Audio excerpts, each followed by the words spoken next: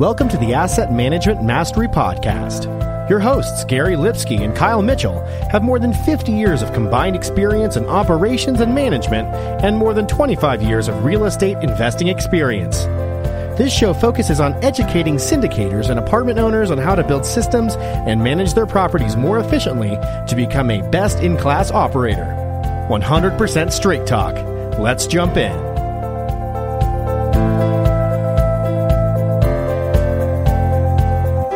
Hey everyone, welcome to our Asset Management Friday segment of the Passive Income Through Multifamily Real Estate podcast. I'm your co-host Kyle Mitchell, also joined by Gary Lipsky.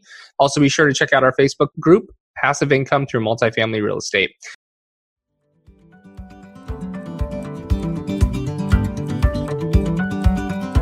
How many times have you thought, there has to be a better way, while working through endless rent rolls and historicals?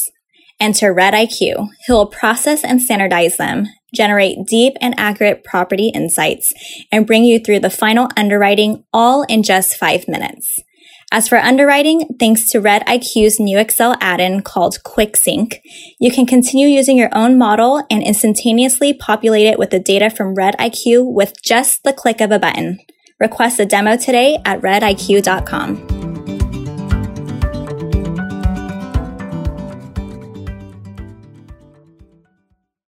All right, today on the show, we have Jamie Gruber. How you doing, Jamie?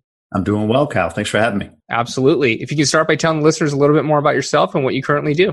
Sure. Still a W-2 guy. I'm a director of claims for a large insurance company. On the side, I invest in real estate. Current portfolio with partners is up to about 42 units, 2 larger multifamily properties, couple duplexes, that sort of thing. My partner and I created a community called Multifamily and More, as you can see if you're watching by the banner behind me, which is a networking community that started in Michigan that intended to be just a meetup group, and it's expanded to now 18 chapters with about 7,000 members nationally. So excited to kind of build that brand and help other people get into the real estate investing game. So that's a lot of members there.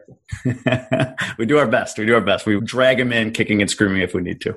Today, let's talk about tenants and raising rents the right way. So tell me about what kind of tenant experience you try to provide at your properties. So the easy thing to say is, safe, clean, affordable housing, right? So we're in that B- C+ market for tenants, but really it's about the people aspect, and it's about not even calling them tenants, but more residents. There's just a different connotation to that term, I think.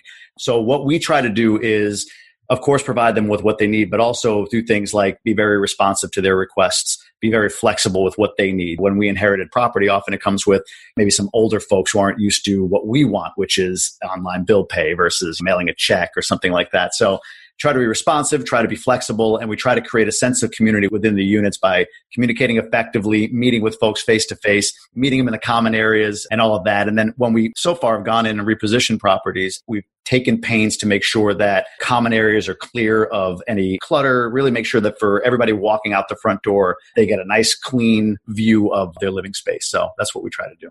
Obviously, when you take over property, at some point you want to raise rents. What does that plan look like for you guys? Yeah. So again, people first, right? So the goal, especially when you buy something that's way under market, and I'll talk about a 16 unit we acquired recently, a little over a year ago now, a year and a half ago. When we acquired that property, the rents were so low. It was so tempting to just sort of get to market as quickly as possible.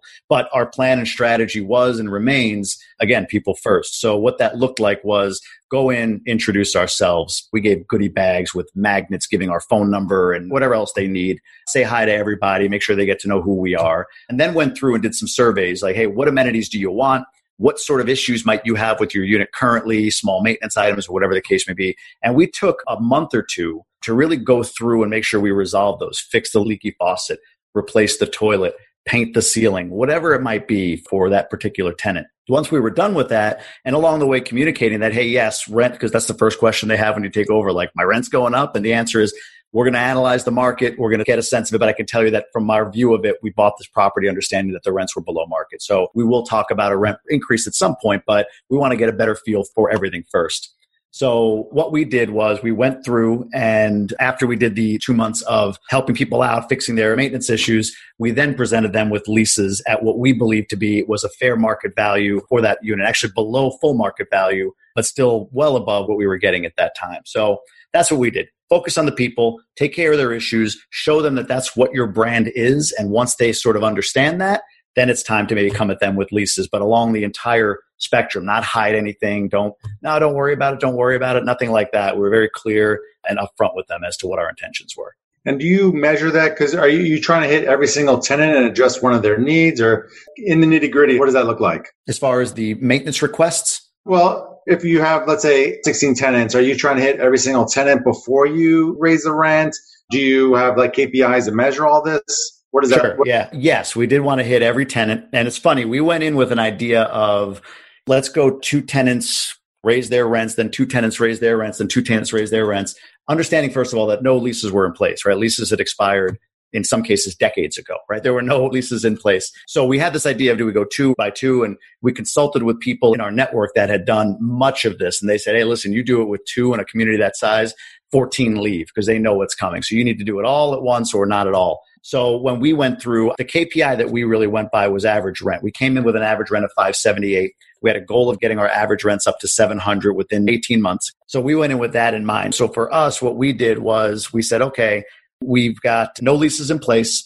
The rents are average $578. We think the market is closer to $800 a month. But what's a good middle ground where when people look around, they're going to see, like, even though the shock of a raise is going to make them react, but they're going to look around and say, well, but I can't find anything even close to this price if I were to move. So we raised rents up to $675 for all existing residents, no matter where they came from. In some cases, that was an $80 raise. In some cases, that was a $200 raise. And we kept all but 2. And with those units, when we turned them, we tested the market on that a little bit, went to $745, then $795, and now we're renting for $820. These are all 1 bedrooms. So that's kind of what we did. But $700 was our goal, KPI, if you will, for average rents based on all those tactics. And as we stand today, we're at $726 a door. And over how long of a period was that? So we got to $726 about 3 months ago, so 15 months. And what has been your biggest resident issue, and how have you been able to deal with that? So people first, I'll go back to that. Our biggest resident issue was the old manager. So the owner prior to us was an elderly gentleman and his wife, both ill, unfortunately. So they sold the property to us. And they had a handyman tech living in the first unit you enter when you enter the building. And that handyman was not very good, hence the need for us to go around and fix a lot of maintenance issues. Heavy smoker, he and his wife. His wife had an oxygen tank she would roll around and smoked, which scared the hell out of everybody in the building. When's this thing going to blow kind of thing. So we walked in with very, very nice people, very, I don't want to say simple, but that's just kind of how they were. They're very accommodating. They helped us with the transition and everything. And now we got to this point where we're coming in and saying, this is a no smoking building. So we put them on a 3-month test lease explaining, hey, listen, we want to put you on a lease. They actually weren't paying rent at all. So we gave them a rent from their prior lease. We said, we'll charge you that for 3 months and let's see if the smoking thing can go away. And they promised, oh yeah, we're chewing Nicorette. We're trying to quit. We're absolutely doing great. But it didn't stop. So about 30 days out from the end of that 3-month lease, I had a conversation with the gentleman, the handyman, and explained to him that, it's not going to work. So what we did, or what I did at that point, was look around, found different apartments for him that were hopefully within a range that he could afford, presented them to him, gave him the referrals he needed for those apartments. He was a great tenant. He's a great guy. He did pay on time for that 3 months, but really helped them, not just, hey, you're out in 30 days, have a nice day, but how can I help you with this? Be it find you an apartment somewhere, give you a recommendation, or even offered to help him move, because he had like in the basement all these chests of tools and everything because he was the handyman. So just offered to help him move all of that stuff were some of the things we did. So just sort of a people first approach. Yeah, that's a really good example. You really were proactive. And I think most people aren't that people first. No, it's sort of like, get out, do it. This is what we want to do. And I'll tell you, once he left, he took the pictures off the wall and you'd think they were still there, right? They were yellow walls with this white outline of a photo behind it. It was gross. But yeah, to your point, it's definitely people first. Let me pass it over to Kyle or wrap it up. Choosing the right insurance coverage for multifamily properties isn't that complicated if you know who to talk to. At the Garzella Group, we're uniquely qualified to help you navigate the range of policy choices you have, and we're committed to saving you 30% in the process. We do intensive market research and have nationwide relationships, so we can find coverage other insurance brokers simply can't. We should talk. Go to quotenow.biz and we'll start the conversation. All right, Jamie, we ask everyone this last question. What is your asset management superpower? I think it's just relatability. So I'm a people person by nature. And I think that this business, like any business, is about people. So the ability to relate to others, kind of understand, listening with a third ear, if you will, understand the objection behind the objection and try to come to a reasonable conclusion for them, keeping them in mind the whole time. It's always served me, and whether it's asset management or anything else, but that's what I try to leverage. Fantastic. All right. Well, Jamie, thanks for coming on and talking to us about how to treat your residents. In summary, basically it comes down to people first. Treat your residents like you want to be treated. I like the fact that you survey the residents. It is a smaller building, but you survey the residents to see what they want, and then you focus on those items so that they have a reason that they want to stay, because they show that you're putting care back into the building. And then, like you said, people first. So if you can tell the listeners where they can find out more about you. Yeah, sure. Check out multifamilyandmore.com, or you can find us on Instagram or Facebook, just at multifamily and more, all one word, the AND, not the ampersand. And yeah, you can find us in all those places. Perfect. All right. Thanks everyone for listening in. If you like this episode, please head over to iTunes and Stitcher. Give us a like, subscribe, and review so we continue to grow the podcast. And we'll talk to everyone next week. Thanks for listening. If you enjoyed the show, please go to iTunes and leave a rating and written review to help us grow and reach more listeners. You can also go to the Asset Management Mastery Group on Facebook so you can reach Kyle and Gary and ask your questions that you want them to answer on the show. Subscribe too so you can get the latest episodes. Lastly, to stay updated, go to assetmanagementmastery.com and sign up for the newsletter. If you're interested in partnering with Gary and Kyle, sign up on the contact page so you can talk to them directly. Thanks again for joining us. Be sure to tune in again next week for another episode.